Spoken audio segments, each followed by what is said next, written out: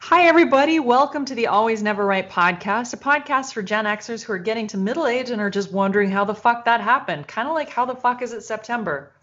I'm Jill Farrell. And I'm Gina Biggs, and I'm also boggling about September. But moving on, tonight is a topic that we thought would be super fun, but admittedly, I had no idea what I was getting myself into. True, you didn't. We were talking about disaster films, and by that meaning not necessarily films about disasters, but films that were disasters, but in the best possible way. It's our first genre-specific film discussion, and I had no idea. I kind of had an inkling, but I didn't know the extent, kind of like she didn't know the extent of my geekiness early on. I did not know the extent of her super fanness of disastrous movies. So this is going to be very interesting.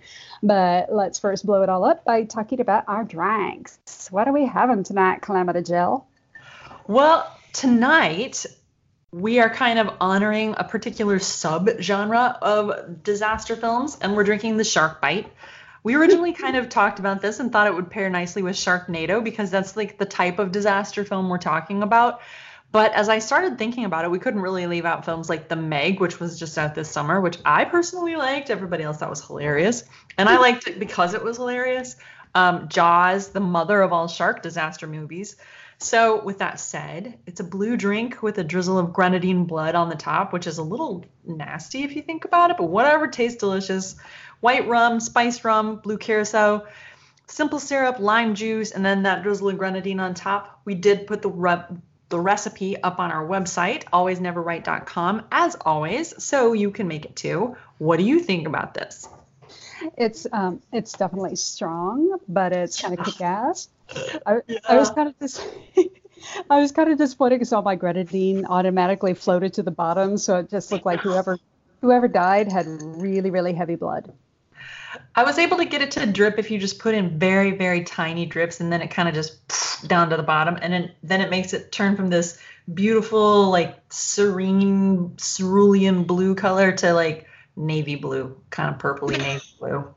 But it still tastes good, so whatever, man. That's the important part.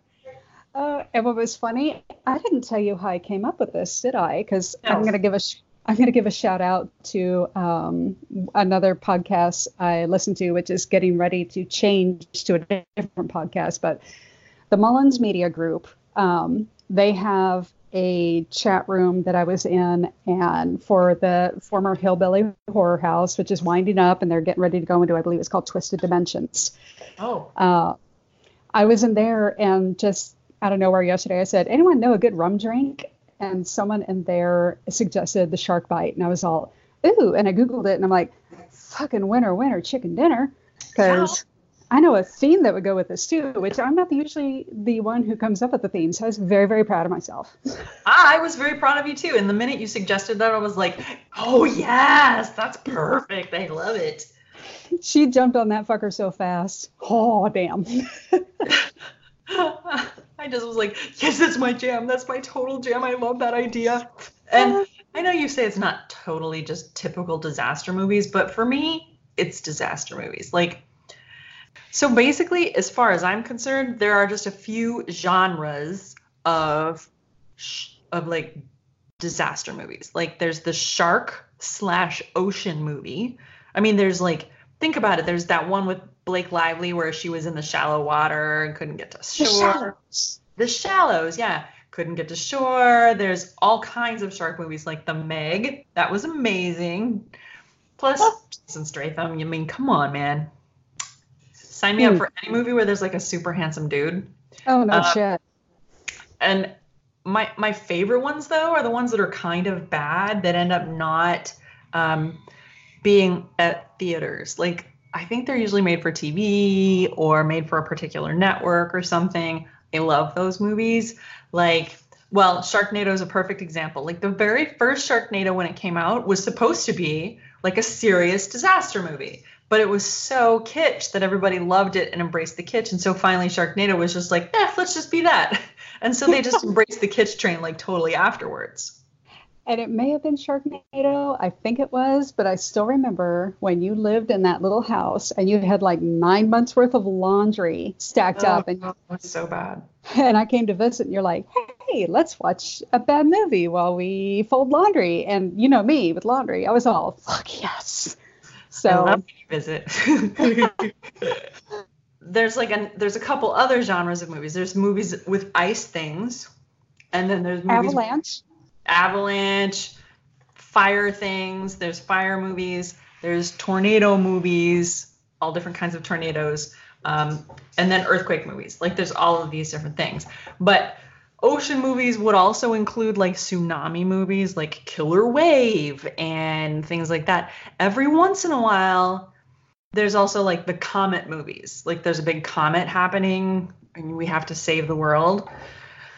Pretty much any movie where the answer is going to be a nuke, sign me up for the movie. I will watch it. Like, there was a movie that I watched when I get sick. This is what I like to do. If I'm sick and I'm just home and I'm like, I feel terrible and I need everybody to leave me alone and I just want to be sick and lay in bed and be sick, I will watch the shit out of some disaster movies and I will find all the worst ones you could possibly watch. And I was really thrilled to find out that you can go on IMDb and Google like shitty disaster movies on IMDb. It'll pull them up and you can like add it to my playlist, and it goes on your Amazon Prime. And I'm like, yes, queen, I'm totally doing that. Now I've got this whole list of really good movies to watch, some that I've watched before, some that I haven't. And I'm like, oh yeah, I'm going to watch that. Like there was a movie I watched a few years ago when I had the flu. And it was starring Lou Diamond Phillips, who's in a lot of these. Lou Diamond Phillips, Greg Evigan, a lot of those like third or fourth tier stars. Yes, you totally spit-taked on Greg Evigan. So this one is called Metal Tornado. Holy shit. And basically what happened is there was this company who was trying to solve the world's energy crisis by gathering and transmitting energy from solar flares. Okay. Oh. Very quickly, because this is all about me, and I thought of myself, of course, so I have to say this very quickly. If anyone's wondering about my sound quality again, I apologize. I'm still working on getting my technology upgraded, and it will be better. But for now, I am talking on a $5 headset microphone set I got from Walmart today. Not willingly going to Walmart, except there were things I could only fucking get at Walmart, and that always makes me resent life, but I digress. So anyway, so I apologize for my sound quality, but yes, Metal fucking Tornado? Yeah, Metal Tornado. Now, I know you're going to be like, you got to do the willing suspension of disbelief highly in these movies.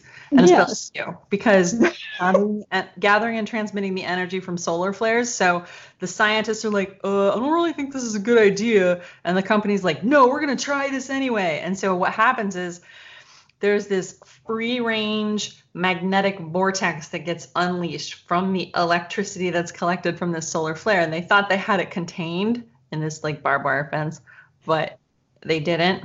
And it got loose and it started getting loose and it was collecting all the metal from like cars and tractors and stuff like that.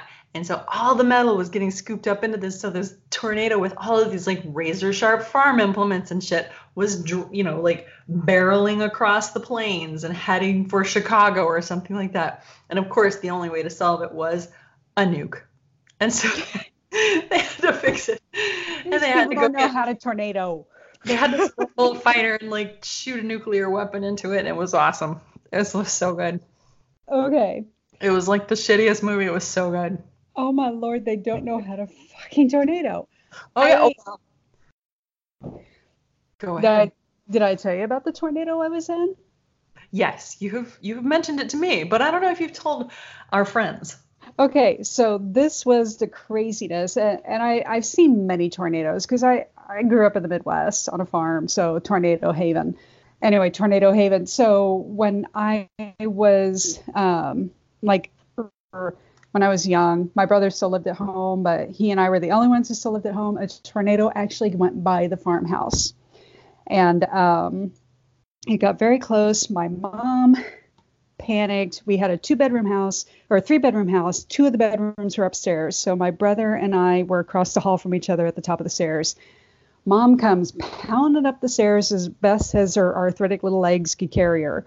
And she started banging on both of our doors at the same time, going, wake up, wake up. And we're like, what the hell, Mom? So she's trying to get us to the storm cellar. So we didn't have a basement at the time. We had a storm cellar. And she's banging on the doors. We make it halfway down the stairwell when the tornado hits the house. And then it somehow curved around the house and up, and then off to the rest of the farm. So we went outside. We discovered the only damage that had been done was a horse shed was destroyed. Our fertilizer trailer was knocked partially sideways. Our outhouse was completely decimated, and the ducks that were inside it, because we didn't use the outhouse anymore, the ducks inside it that were nesting inside it were dead. And it had sucked the windows off my bedroom and put the windows unbroken on the lawn. How fucked up is that? The crazy shit that tornadoes do. I remember one time when we lived in Oklahoma, there was a tornado that came through, and there was a story on the news about a tornado that had gone through this lady's house and basically tore the entire house down, everything except for there was one kitchen cabinet left standing, and on that kitchen cabinet where she had just unloaded her groceries was an unbroken jar of pickles. It's messed up. It's so weird. Just like, what? How did that not get blown away? Yeah. Well, there was another really awesome tornado movie. I want to say it was called like Ice Twisters. So here's the situation. Oh my Lord. There was this guy who was a scientist, and then he started being a science fiction author, and then he was contacted because something was happening. And what happened was this huge, there was like a storm layer that was coming, and it was actually punching holes in the mesosphere and allowing these instant blasts of freezing cold air to come down, and they swirled around, and they would literally freeze people instantly because the air was so cold, because it was literally from outer space. Like, it would smother them and freeze them instantly, and then it would just go away. So there'd be like summer in New York, and people are walking around being hot and sweaty, and then all of a sudden there'd be this like boom, Arctic blast, crazy burst of air, and then there's like all these people frozen to death right there in the middle of the city. So that was a cool one. The answer was a nuke, by the way. Of course it was. It's always a nuke. Oh my Lord. You know what though? I was in I was in New York one summer, and I kind of would have welcomed being frozen, spot frozen. It would have been awesome. You would have died. These people all died. I almost died anyway. Yeah. Well, that's just because it's New York. Yeah, true. Anyway. So are you disaster movie-y? I do love me some good disaster movies. One of my favorites, quite frankly, is a really dumb one, and I had to pull it up here because it's been a while since I've looked at it, and it's hilarious. It's from the late 70s, and it's called Avalanche. And they actually got Rock Hudson and Mia Farrow into this dumb shit. I remember that one. That was a good one. See, my first exposure to these kind of movies was when I was a kid, and we got to watch all of those. Right? I know. Although I will admit, probably the first one I remember is Airplane, which I don't think entirely qualifies as a disaster. It doesn't count, but it was good. But it was really good. One of my favorite jokes is still, man, I picked the wrong day to quit sniffing glue. See, in the same tornado thing though, there was the Atomic Twister. Did you see that one? I do not remember Atomic Twister. I'm feeling woefully unprepared for this whole episode. But now, see, that was Sharon Lawrence. Remember her? She was the girlfriend of what's his name on NYPD Blue. Like, she was way hotter than him. Oh, Dennis yeah. Franz. She was Dennis Franz's girlfriend. Yeah. And guess who else? Mark Paul Gosselaar. Oh my gosh. Yeah. Okay. So there's a bunch of tornadoes, and one of them hits the nuclear power plant. Nukes are still somehow involved.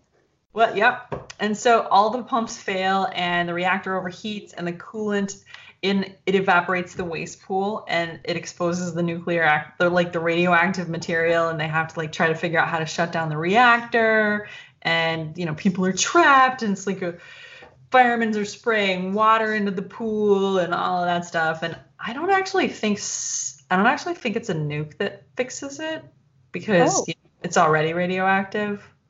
If I remember correctly, they are able to restart the pump, but somebody has to like crawl up in there, like go all kinds of Captain Kirk on it, and then they end up dying of radiation poisoning or something. But the heroic person finally fixes it. Of course. So that's a thing. All right. So I do have a quick question to ask. Would you consider, because I this does tie into something that occurred to me, I swear to God, and they are connected. Would you consider Anaconda and Deep Blue to be disaster films? Yeah, they would go they would go in the water versions, because Anaconda, that swam around in water. Okay. So I have to, forgive me a quick second. I have to remember what. Jennifer Lopez was in Anaconda. I know, she wasn't. And here's the thing. You remember how when we were kids, in every horror movie that ever existed, it was always the people who had sex and the minorities who would die first, right? Yeah.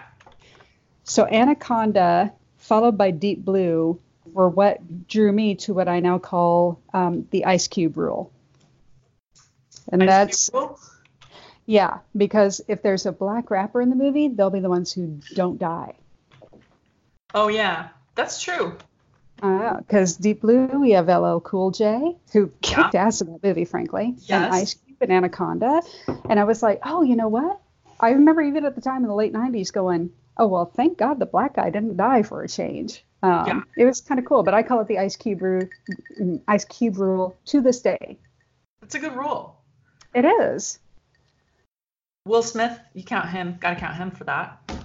Oh, yeah, like, Independence you Day. could probably put Independence Day in this, although it wouldn't go in the bad disaster movies. It would go in like a good disaster movie.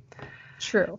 I mean, any movie where, I know I've said that I used to work in economic development, but I see these shows sometimes and like the whole community is devastated. And I also worked for the Red Cross, and the only thing I think of is like, who the fuck's going to clean all that up? I know. I had to clean up after so many parades and stuff like that. I will say, though, as we're talking about people who are in these movies, one of the mainstays is a Baldwin. If there's a Baldwin, it's going to be okay. And most of the time, it's going to be Steven. Steven's in a lot of these. There were 2 movies back in like the early 2000s. One was called Earthstorm, and one was called Darkstorm. And Stephen Baldwin was in both of those, and in neither one did he play the same character as the other movie. So they were like, it wasn't like they were like the part 2 or anything. So Earthstorm was first. Said this was an asteroid movie. So that's the asteroid disaster, right? Mm. And so, but this one's a little different because this one, the asteroid actually hits the moon. Oh. Which causes the moon to have some problems and change tides, and there's all kinds of stuff that happens, and it creates problems on the Earth, and the scientists realize that the moon structure is now unstable, and pretty soon it's going to start flying off and hitting the Earth. So Stephen Baldwin, who happens to be a demolition man, is the solution in this one. But guess what? Reminds me of something. Guess what he uses? What's he use? Oh, wait, no. It's a nuke. It's a nuke. Small ones, but it's a nuke. Damn. And then I knew you weren't going to get to talk much on this one. So then there's Darkstorm. Okay. Then there's Darkstorm. Darkstorm. And yeah, Darkstorm is a war crimes, but it's all about like the danger around like what happens when there's a natural disaster during war. Yeah. Awesome. Okay. I don't think so I had a nuke in that one though. So I need to go back for a minute to the asteroid films. Okay. The question on, maybe everybody's mind, mostly my mind, so fuck it. I'm the one here. Y'all aren't. Which one which one was the better movie, and which one did you like better? Deep Impact or Armageddon? Well, Armageddon had Bruce Willis in it, and I liked him a lot. Mm. Plus Ben Affleck was also in it. right? Steve Buscemi. Yeah. Yeah. But Steve Buscemi was also a dick in that one, but he always is a dick in the movies. Yeah. I think I liked that one better, but I liked them both. You know, they both came out the same year. Like, that's that whole trend of, like, right now we like medical shows. Right now we like doctor shows. Right now we like law shows. Right now we like comic shows. So, I think both of those were good. It was good that they had those nice big box office draw on those. There was one, I think, that came out the same year called Future Shock Comet, about a comet that actually hit Ireland. That was a good one. Ooh, that is a good one. Plus, I haven't seen it, but it sounds good. They say Irish words. I love Irish stuff. Yeah, they just use their Irish accents, and it's just so cute. That's adorable. So around that same time, okay, what is your thought of, I can't remember the names of them anymore. Oh, wait, I remember the name of one of them, Dante's Peak with Pierce Brosnan, or other volcano movie with Tommy Lee Jones. Oh, yeah. Dante's Peak and the Tommy Lee Jones one. Mm-hmm. I probably watched Dante's Peak more because Pierce Brosnan was a hottie. I always liked him, like, even in Remington Steele. Oh, I know, right? Oh, my gosh. So I probably went with that one. Although Tommy Lee Jones, what was his? Hold on, let me look. Yeah, what was the name of that? I suck because I went automatically to look up something else for a future discussion in a minute because I'm awful. I'm looking. Probably called Volcano or something like that, knowing me. His was called Volcano. You're right. Yay, I called it. It was called Volcano. I'm excited. Yeah, I liked Dante's Peak better. Plus, it was a little more poetic of a name. Yeah, it was a little less self-explanatory. It's about a volcano.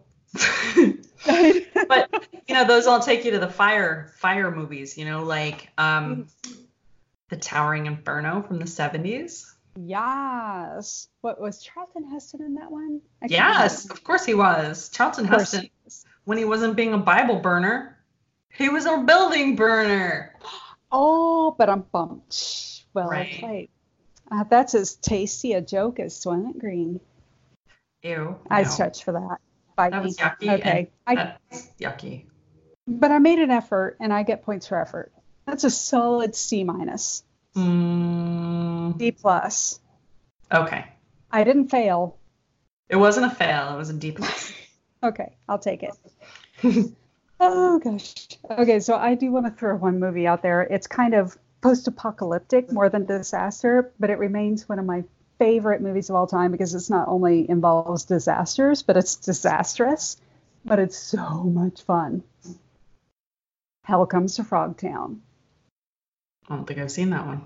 Oh my gosh. Is it about actual frogs? No, well, kind of, sort of. Yeah, kind of, sort of, actually. But it's starring Roddy Piper.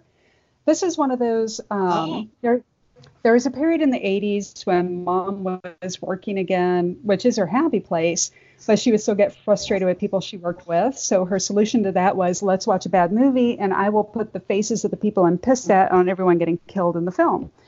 So I saw tons of shit I probably shouldn't have seen at that age, like Conan the Destroyer and all kinds of stuff. Sure. And one of them was Hell Comes to Frogtown. And it was... I'm just gonna read the description of it to you because I cannot do it justice in my own description.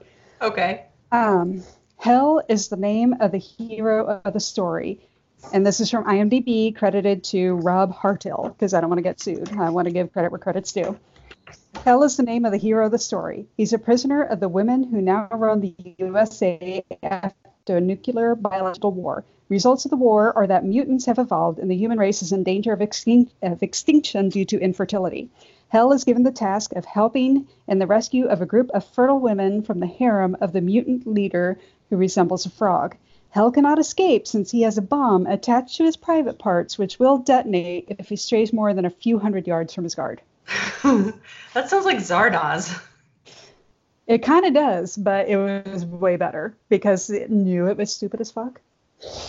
Zardoz was 'Cause horrible. Zardoz was really horrible. I still have, and I used to love Sean Connery, and I still have nightmares about that fucking red diaper get up. That was so bad. And the ponytail. Yeah, the ponytail. What the hell were they thinking? No, Roddy Piper wore it better. Anyway. That whoever ever, like, just in your sentence just now that Roddy Piper wore something better than Sean Connery is just like, I don't even think that should be allowed.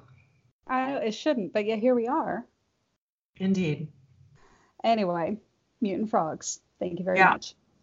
So what about, okay, so in the 70s, and I apologize, but this just so popped to me, so I'm derailing a slight bit, but in the 70s, all the nature-based disaster films, which I'm surprised aren't coming out again now. Do you remember things like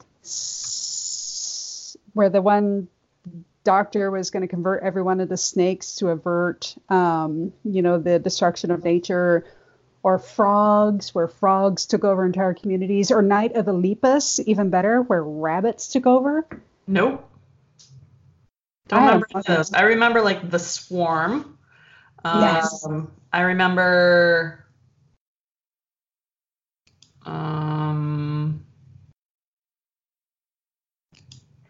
that's it. That's what I got. We had very entertaining but drastically divergent childhoods. We mostly read books at my house. I read a lot of books. Yeah, we didn't watch TV. I wasn't allowed to watch TV. So I read a lot of books too, but every Friday night there was this TV station that had like someone who hosted really bad movies every Friday, and Mom and I used to stay up late and watch them together and eat popcorn. No, we weren't allowed to watch TV except on the weekends, and then Thursday night we watched 3 shows. We watched Mr. Merlin and 2 other ones. Wow. Well, I apologize. Anyone out there though, if you're ever interested, look those up. They're hilarious 1970s statement on we must preserve nature. They weren't wrong. They were just hilarious about it. What do you think about like the Poseidon Adventure? I mean, that's not. It's totally derailing what you were saying, but that's okay. I mean, we're talking 70s, so I have to think about like the Poseidon Adventure for sure. It was really, really good. Shelley Winters. Shelley Winters. Can't go wrong with her. Oh, I know, right? It was actually a very, very well done disaster movie, I thought. Of course, I haven't seen it in years, but as a kid, I was like, this is phenomenal. And they did a remake, and it wasn't as good. There's a shocker. And then there was Airport and Airport 75. Airplane crashing into the airport movies. Like, that doesn't even seem like that big of a big deal. Like, I know, given what they can do now. Right? Dude. That was like the worst. But there were some earthquake movies that were big deals back then. Ooh. There was one just called Earthquake, and it was like, oh my God, there's an earthquake. I gotta remember that. And pardon me while I look that up, because I'm trying to remember something is Charlton Heston. Of course. Lauren Green. And then there was that other dude that was in like all the things. And Ava Gardner. Oh, yeah. Someone once told my mother she looked like Ava Gardner. Oh, gosh. And George Kennedy, of course. George Kennedy, that's who I was thinking of. Yeah. Oh, my gosh. He was in all the disaster movies. Like, he was the Ian Ziering of that. Indeed. Holy crap. Totally an aside, but my favorite movie ever that George Kennedy was in, aside from the Naked Gun movies. Oh my God, I just forgot the name of it. Had Cary Grant and Audrey Hepburn. Charade. Oh, yeah. Oh my gosh. Because when he went up and stuck the pin in the corpse to see if the guy was actually dead or not, and Audrey Hepburn goes, that just cracked me the fuck up. Because I'm twisted. But yeah. Oh my gosh. Did you see? Okay, so since away from Charade and back to Earthquake, did you see the movie The Core with Hilary Swank? You know, and Stanley Tucci. I'm an elitist bitch sometimes because the very concept of that movie so pissed me off. I could not even watch it to laugh at it. And I love to watch movies to laugh at them. This was fun though. It was a good movie. I'll make you watch it when you come to my house. Oh, but it's scientifically so fucked up. So. But they explain all of that.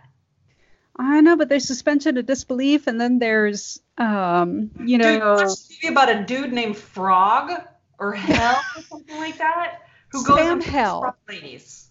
No, and he doesn't. Thought that was fine? No, he's trying to save the human women from the frog people. There's a big difference. Uh-huh. And that's not scientifically problematic for you? It knows what it's doing. Nope. It's when they're scientifically problematic, but they're earnest about it, that I get irritated. Okay, they're earnest about this one too. They're not earnest about Hell Comes to Frogtown. They knew exactly what the hell they were doing. Yeah, but the thing is, like, think about first Sharknado. We're going back to this. In the beginning, they were trying to make an actual movie about a Sharknado. Okay. And then when everybody made fun of it, they're like, oh, let's be kitschy. I may watch the core with you, but I will totally MST3K that thing the whole way through. Obviously, that's what you're supposed to do. Okay. In watching that kind of movie. Duh. Just so we're clear. Okay. Fine. I feel much better now. I'm in. Next time I come down, that's what we'll do. Because let me just tell you, the answer is a nuke. No way. When has the nuke ever been an answer to anything? I know. Well, sometimes it is. It was not an answer in Ice Twisters, I don't think, though. Oh, that's kind of shocking. You know, I think it might have been No, that can't be right. I thought for a minute it might have been Ice Twisters we watched while I was trying to match your socks. Might have been. Might have Was been. it the Metal Twister movie? Because I liked that one. It could have been. Lou Diamond Phillips. You can't go wrong, man. I don't remember Lou Diamond Phillips being in it, so I'm thinking it might have been the Ice Twister movie. I think that might have been a Baldwin. You know, there's a shocker. There was a time when I had a huge crush on Stephen Baldwin. Really? That was in the 80s when he did the very short-lived TV series The Young Riders with Josh Brolin. So, did you ever see the movie Ice Quake? I did not, and I am intrigued. Please tell. Well, this one is about, like, in Alaska, there's some problems because, you know, global warming. And I do believe global warming is an actual truth. It's, you know. Me too. It's not technically global warming. It's called climate change. It has to do with, like, how you change the temperature of the oceans, all that stuff, whatever. You guys don't have to believe it. I totally buy it. Yeah. Science. So underneath Alaska, the permafrost is starting to melt, and because it's melting, as it's thawing, it's creating like underground rivers. Please tell me that all the animals that were frozen in place are coming to life and attacking people. Oh no, that's not what happens. Damn it. Okay. What had happened was there's these underground rivers, but some of the rivers become liquid methane. Ooh. Mm-hmm. Interesting. Right? So they have to stop the rivers before there's catastrophic explosions. Oh my gosh. You know, they should just harness that shit to generate power. Yeah, you would think.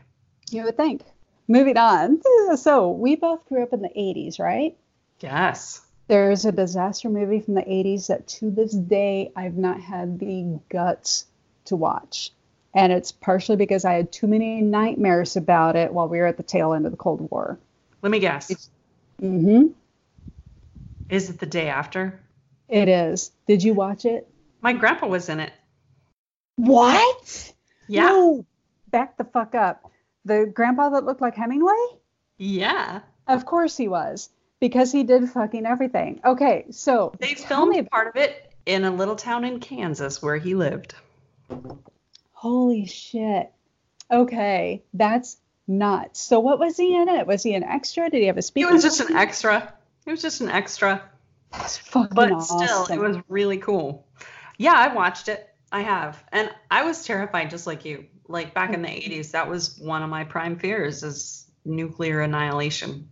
Like that was, I would go to bed and totally freak out about that at night. I had one nightmare, and this is one of the reasons why I can never watch that movie. I had a nightmare where my brother and we knew there was a bomb dropping near us, and my brother and I went outside and stood in the front lawn with our arms out, just waiting to die immediately because we wanted to die quick, and we didn't, and we were horrified. And I was like 11 when I had that dream, and I was so mad that I did not immediately die. I decided a long time ago, I grew up in Michigan, and I decided that if there was some sort of, hey, there's bombs coming, and we would have known, because we would have had a couple hours of notice that it was coming towards us, I would have driven towards the next biggest city, which would have been Detroit. And I would have gotten as close as I could. Just knew I didn't want to live through that, because I saw The Day After, and it was all about how to live past that and what happens next and nuclear fallout and all of that shit. That sounded terrible. Oh, I know, right? Oh my gosh. So I'm really glad that part, for a while at least, was over. I know. Now I'm worried we're getting right back to it, aren't we? I'm having those dreams again, by the way, and I'm pissed off. I don't think we're going to get back to it. I think the rest of the world is too savvy and too smart to let that happen. Yeah. Here's hoping. Yeah. Anyway, drink. Not because I said anything that merited it. Just because that's a scary thought. Oh. Thank you for that divergence. And let's pick everyone up now that I've depressed every single fucking listener out there. I'm very good at that. Let's talk about, since we're talking about that kind of thing, let's talk about Atomic Train. Did you ever see that one? No, I didn't. Oh, but I am intrigued once again. Rob Lowe, Kristen Davis. Kristen Davis. Yeah, it was actually a miniseries. Oh my gosh. But it was basically a train that was filled with, there was a Russian bomb on the train, and it was headed for Denver. And something happened, and they couldn't get it to, something happened to the brakes or something, and they had to figure out how to get the train to stop. All right, let me pull it up on IMDb. Okay. So there was a Russian bomb that they were transporting, and an employee decided to save money by concealing it on just a normal freight train. They just put it on a normal train, and they're like, whatever, man. And so the train also happened to be loaded with hazardous and flammable chemicals, suffered a brake failure, and became a runaway train heading for Denver. And it would have been bad enough just to be a normal wreck, but because if the bomb goes off and now there's all this extra flammable shit, so the Denver residents are trying to leave town, and there's rioters, and there's gridlock, and are they going to derail the train in western Kansas, or what are they going to do? So that was a good one.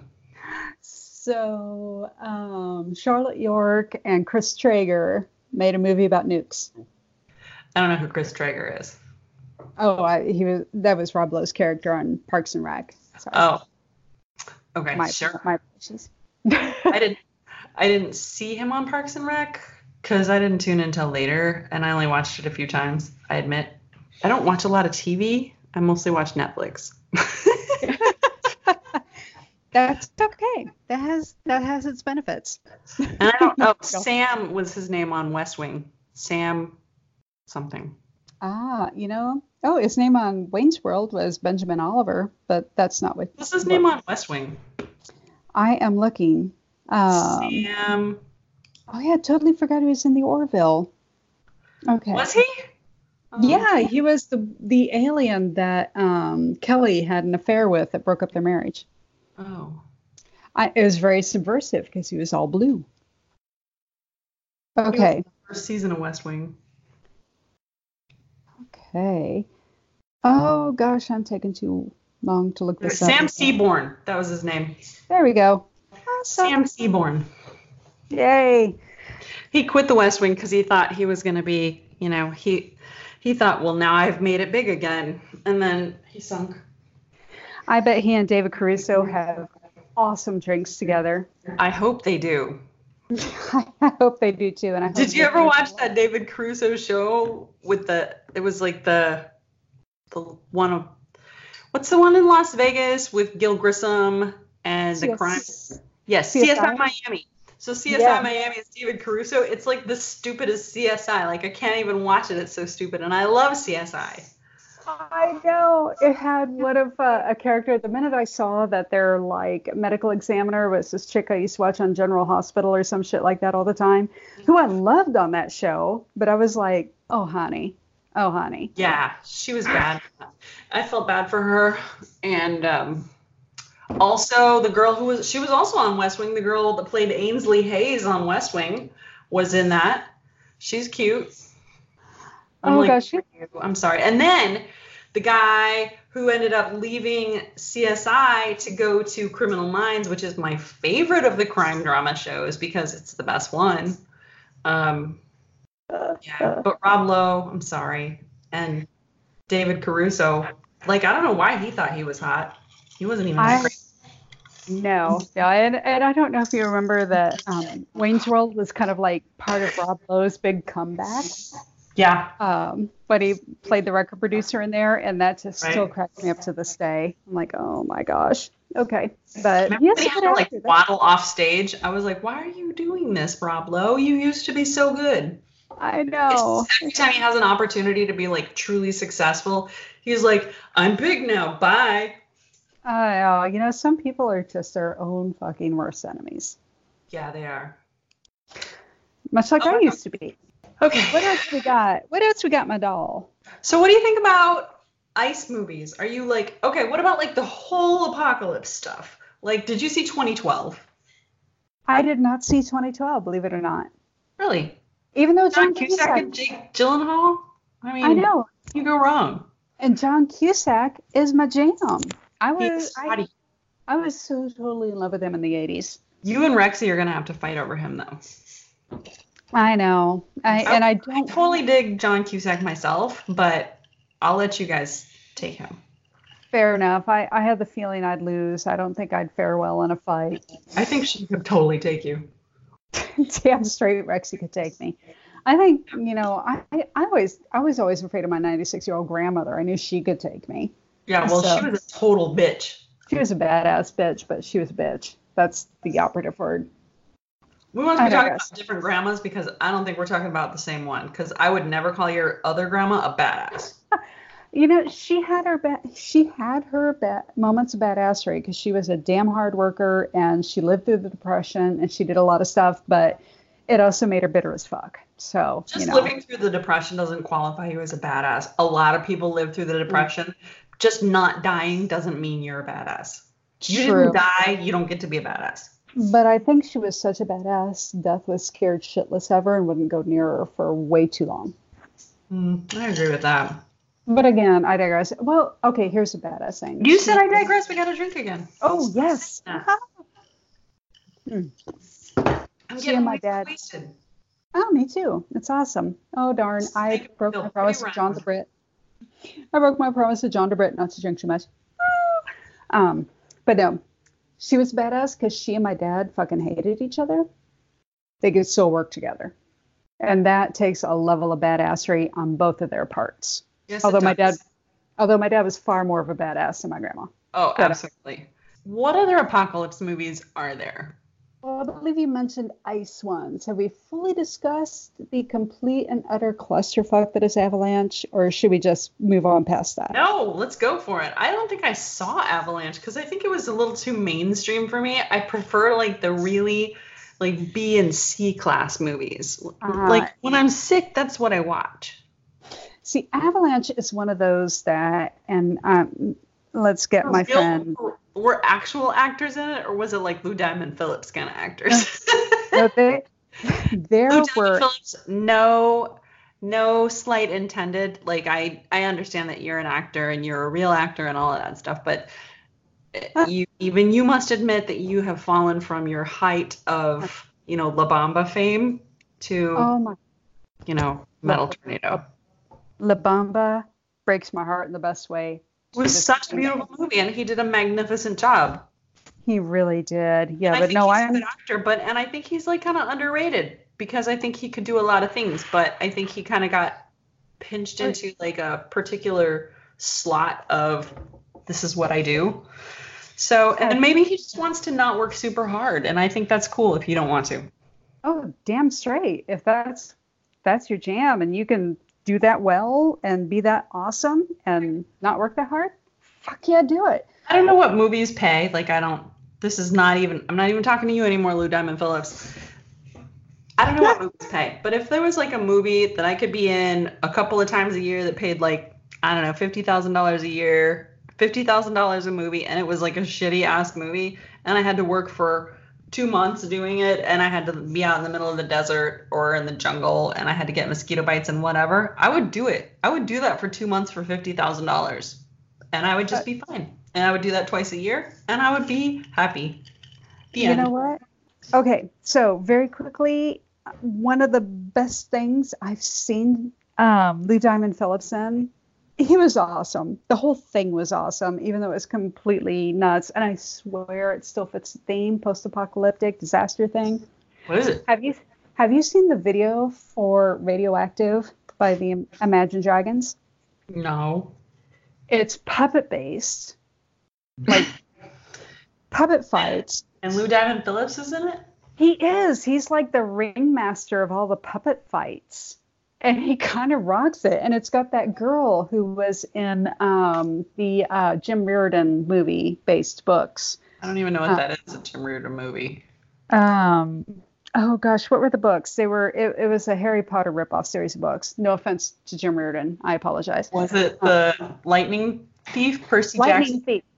Yes, the girl who, Annabelle, I can't remember her name, but she's...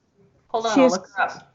She's an awesome actress, too. She was like the main character in that, but Lou Diamond Phillips was like the ringleader of where the puppet fights occurred. It's a trippy ass video. Yeah. Her? I know who she is. Trippy ass video. They were both in it, and they both rocked it. And it's like I said, post-apocalyptic puppet fight. What's not to love? I like when you can't really say it. Yeah, that's where I am. Sandra Daddario. Ah, there we go. She's cute. She's been in a bunch of these kind of movies. I know, right? So what was she in? She was in San Andreas. That was an excellent movie. Because The Rock, hello. I have an affinity for The Rock. Damn straight. Holy shit. That's one of the reasons why I have to see Shaw and Hobbs so bad. I agree. Because The Rock and Statham. I will tell you what. Don't see it until you come to visit me, and you and I will see it together. We'll rent it. We'll buy it on iTunes. Whatever. We will see that together. Because nobody will see it with me either.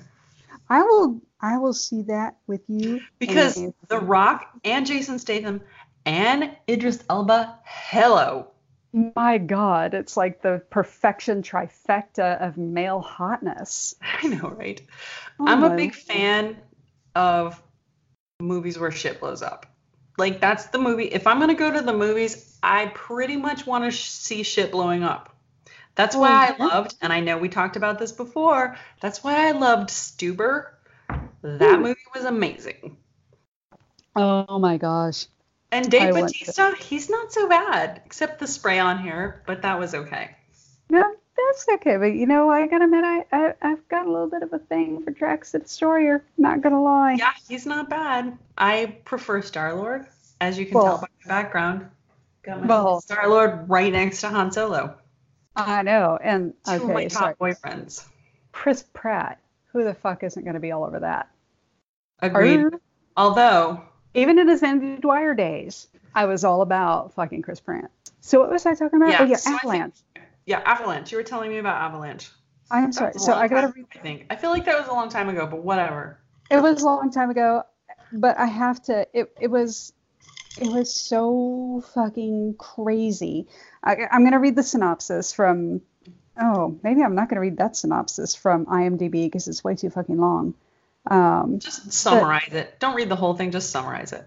Okay. So, like, Mia Farrow's divorced from Rock Hudson and runs into her former mother-in-law, Rock Hudson's mother, who, spoiler alert, dies. Rock Hudson is a hottie. He was a stone cold hottie. Oh, my gosh. handsome as fuck. But I he's don't care another if he's person. gay. He is all kinds of hot. I know. I mean, beautiful, chiseled features, everything. Rock Hudson picked up where Cary Grant left off and pulled it forward. Yeah, it went Cary Grant, Rock Hudson, George Clooney. No, so Mia Farrow is Rock Hudson's ex-wife. She comes to the ski resort. There's warnings from Robert Forster that some shit might go down, but no one listens, of course, because I want to say Robert Forster was he was a nature photographer, so of course he's far more in tune with everything going on than anything else. And anyway, this avalanche, of course, happens while they're trying to do all this stuff and build up the ski resort and everything, and it all goes to fucking hell, right? Anyway, Yeah. That's as good a synopsis as any, isn't it? Yeah.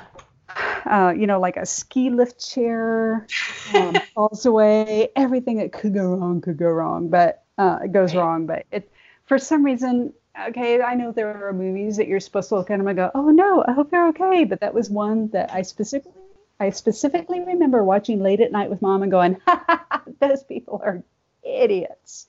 And there we go. I love that story.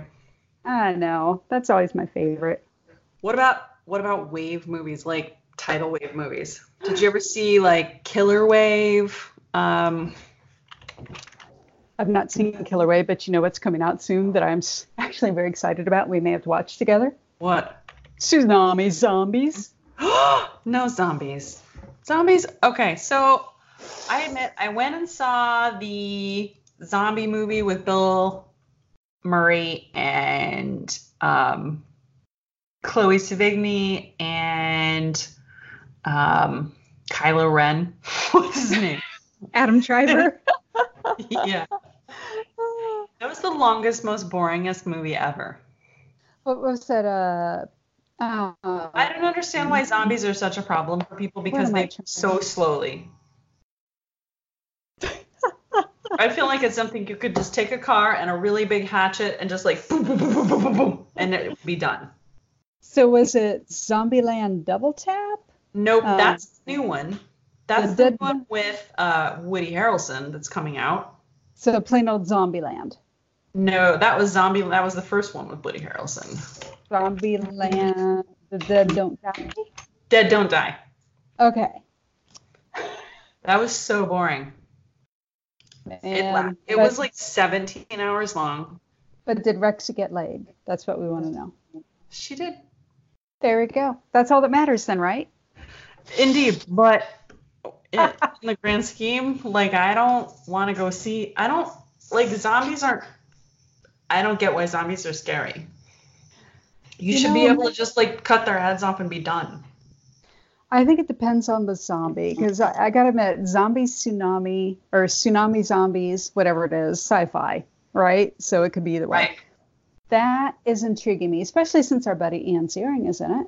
Yeah, it's like a Sharknado of zombies. Yeah, but another movie, kind of disaster, post-apocalyptic kind of thing.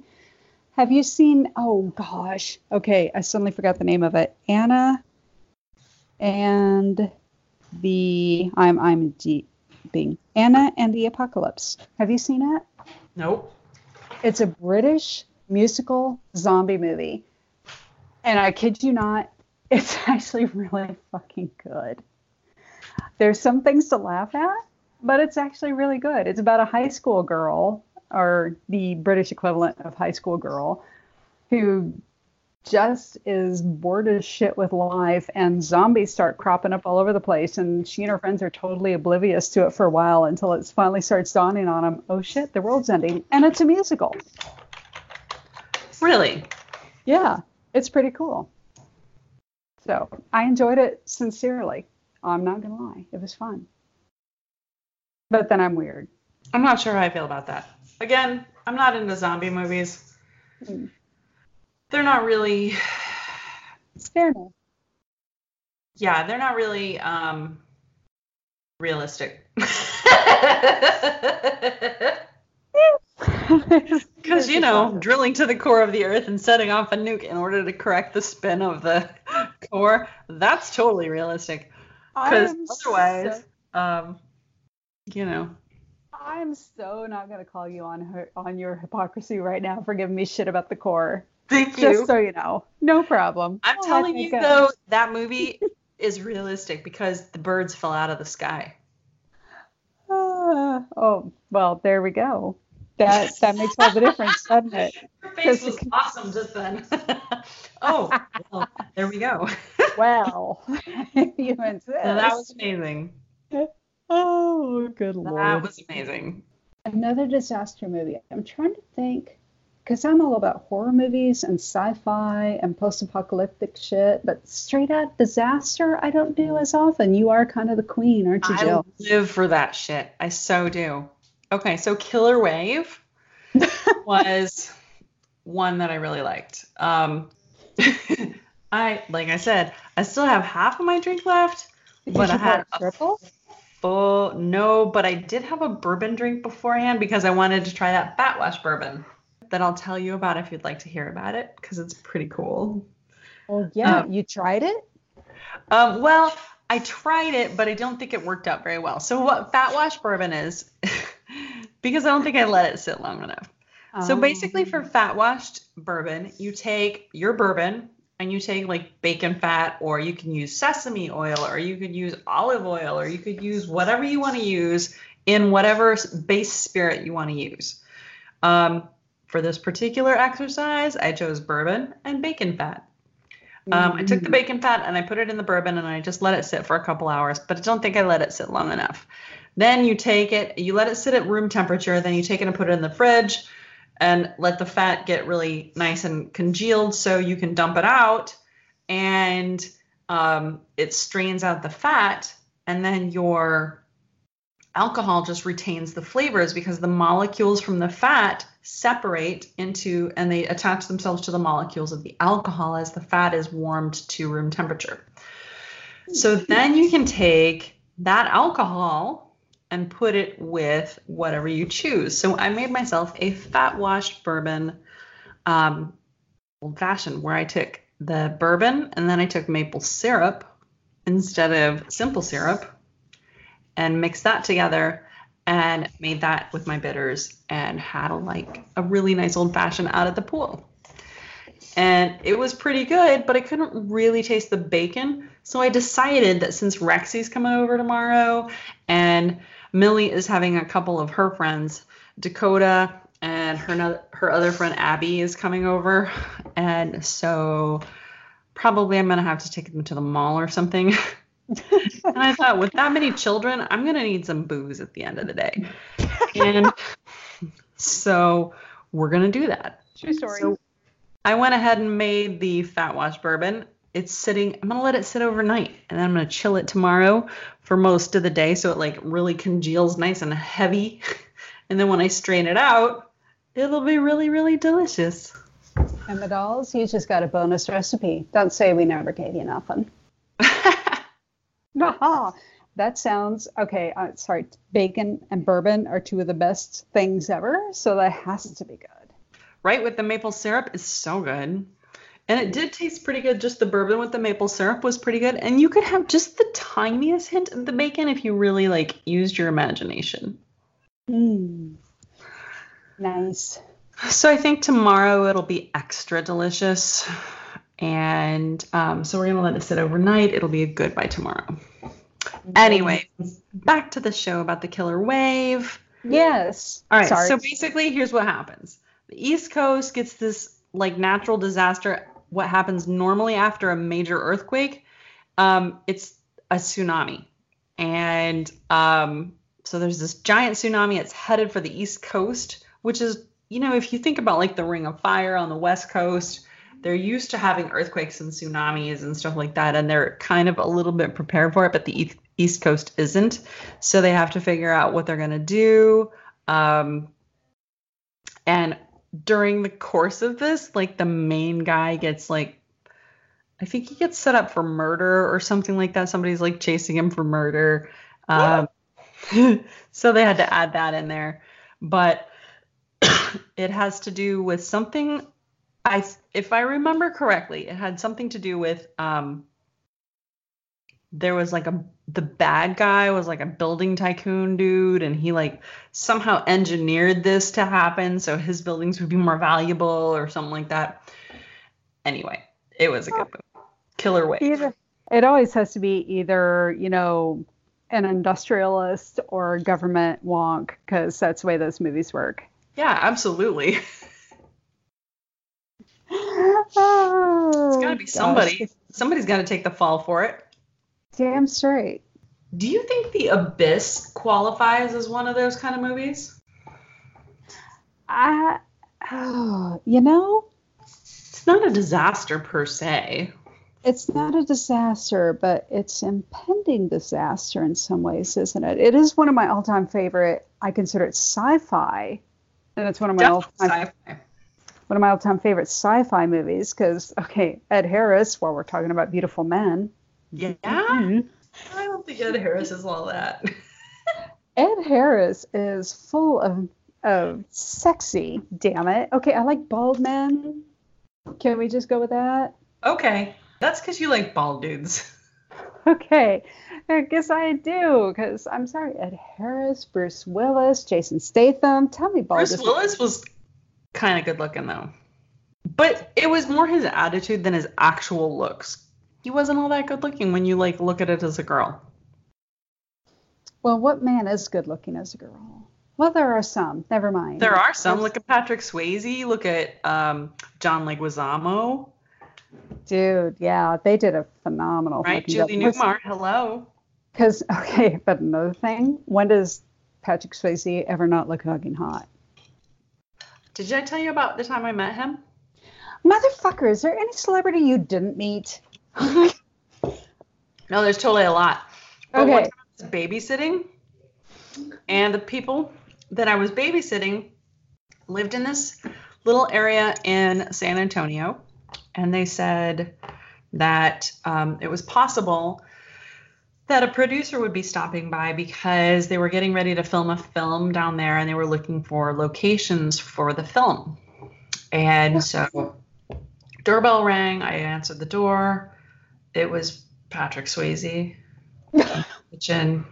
He hung out with me until the actual producer got there. So we talked for 45 minutes or so just in the kitchen after I had already put the kids to bed. There was only one kid at the time. I had already put the kid to bed.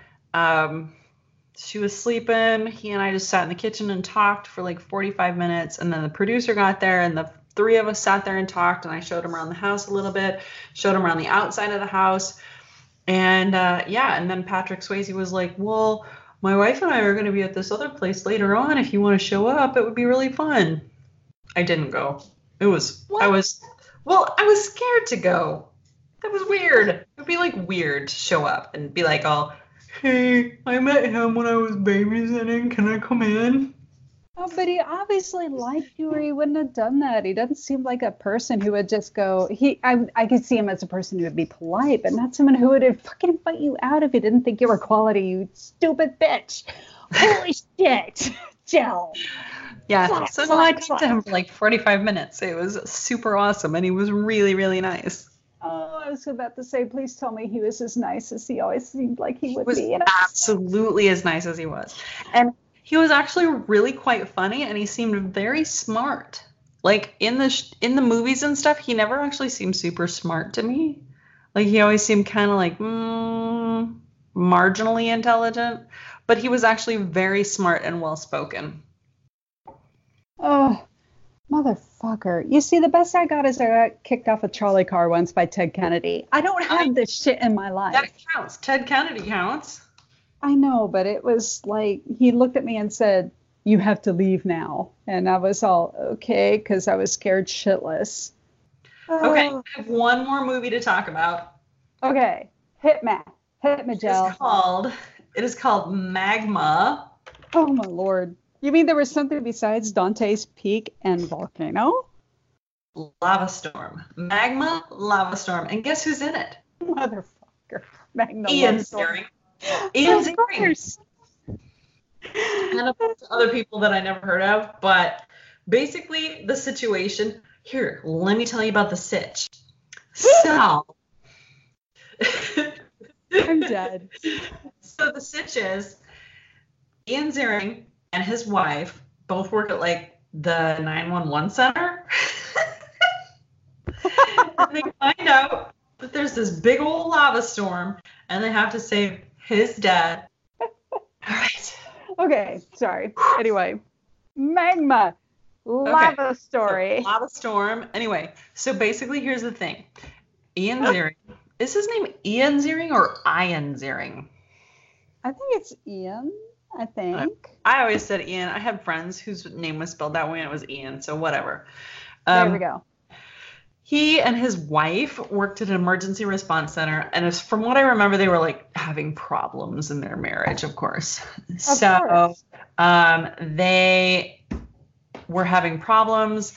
They survived the initial lava storms, but they had to save him and his father and their kids, and they had to find a way to as the emergency responding, like the 911 center people, had to find a way to slow this natural disaster and save humanity and the earth. Because only people who work in call centers are capable of doing that. Right. You can't actually trust the firefighters and scientists and people like that.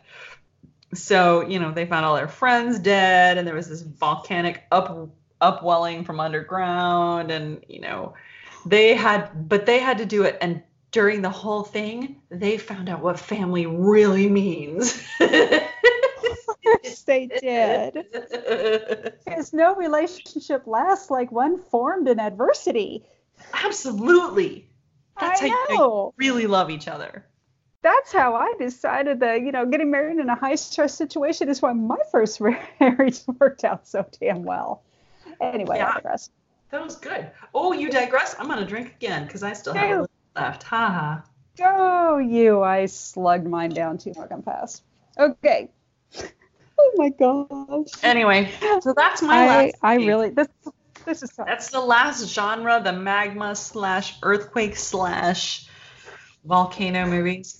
What about, let me ask really quick though, what about the things like Stephen King's The Stand and disaster movies where it's about disease? Do you think those are akin to these, or are they separate? I think they totally count. I absolutely think they count because although I will also say that I would read the book 90 more times before I'd watch the miniseries again, even if Gary Sinise did rock it. Even if you pay me. I know. Although, okay, Gary Sinise and Laura San Giacomo were amazing in that. Everyone else I could have tossed. So, Ruby Dee was in that, wasn't she? She was also amazing, but she's Ruby Dee. So she's Ruby Dee, and she's 100 years old, so. Yeah, but dude, I think totally counts, and The Stand remains one of my favorite books to this day. It's amazing. I know you really like that one. That's why I asked about it. You're very kind about that. But yeah, I think disease, because it's apocalypse, it's just as likely as nuking somebody. There was a lot of disease movies. A lot of times they end up with nukes, though. Yeah. I haven't seen it, but I always kind of crack up at the concept of the disease movie where Gwyneth Paltrow dies toward the very beginning. And I just kind of want to scream at her and go, it's because conscience uncoupling is not a thing. Yeah, but she was married to Tony Stark. Yeah, which is why I still give her credit where credit's due. And she was phenomenal in that one scene in Endgame, which makes me fucking cry every time. Yeah, true. She rocked that so perfectly. And I'm like, she's a great actress. Not going to deny that. But it doesn't make conscience uncoupling a thing. I agree with that. Speaking of disasters. Anyway. Well, I think we've pretty thoroughly explored this topic. What do you think? I think I've gotten preachy enough. We probably ought to call it. I think we probably should. I mean, you didn't talk about your tits, but you were close.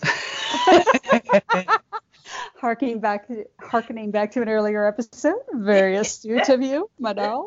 Okay. So, motherfucker. Even though we're preachy bitches, we want to thank you for listening to us every week. Our website's alwaysneverright.com, and you can always see our topics for each episode along with what we're drinking. And there's links to our Facebook page and Instagram and Twitter and all that on the Contact Us page of alwaysneverright.com. That's right. And if you haven't already, please hit that subscribe button and tell your friends about us too. And if you have a few moments and like what you hear, we would love some feedback on Apple Podcasts or whatever you listen through. Yeah, absolutely. It would be really helpful for us. This has been a disastrous episode of Always Never. Right. I am Jill. And I'm Gina, and thank you so much for making us a part of your week. And we'll talk again more next week, my dolls. Standard disclaimer. Always Never Right is in no way, shape, or form performed or produced by professional advice givers. We've just lived a lot. So if any of our life experiences prove useful, we're happy to share, especially if we can share in an entertaining way. But if you have serious problems, please see a therapist, doctor, psychiatrist, life coach, or someone who is actually trained to know what the hell they're doing when passing out advice. Also, please note that most names and the descriptions of many events have been modified to both make things more entertaining and to protect the innocent, the not-so-innocent, and the flat-out guilty as sin assholes.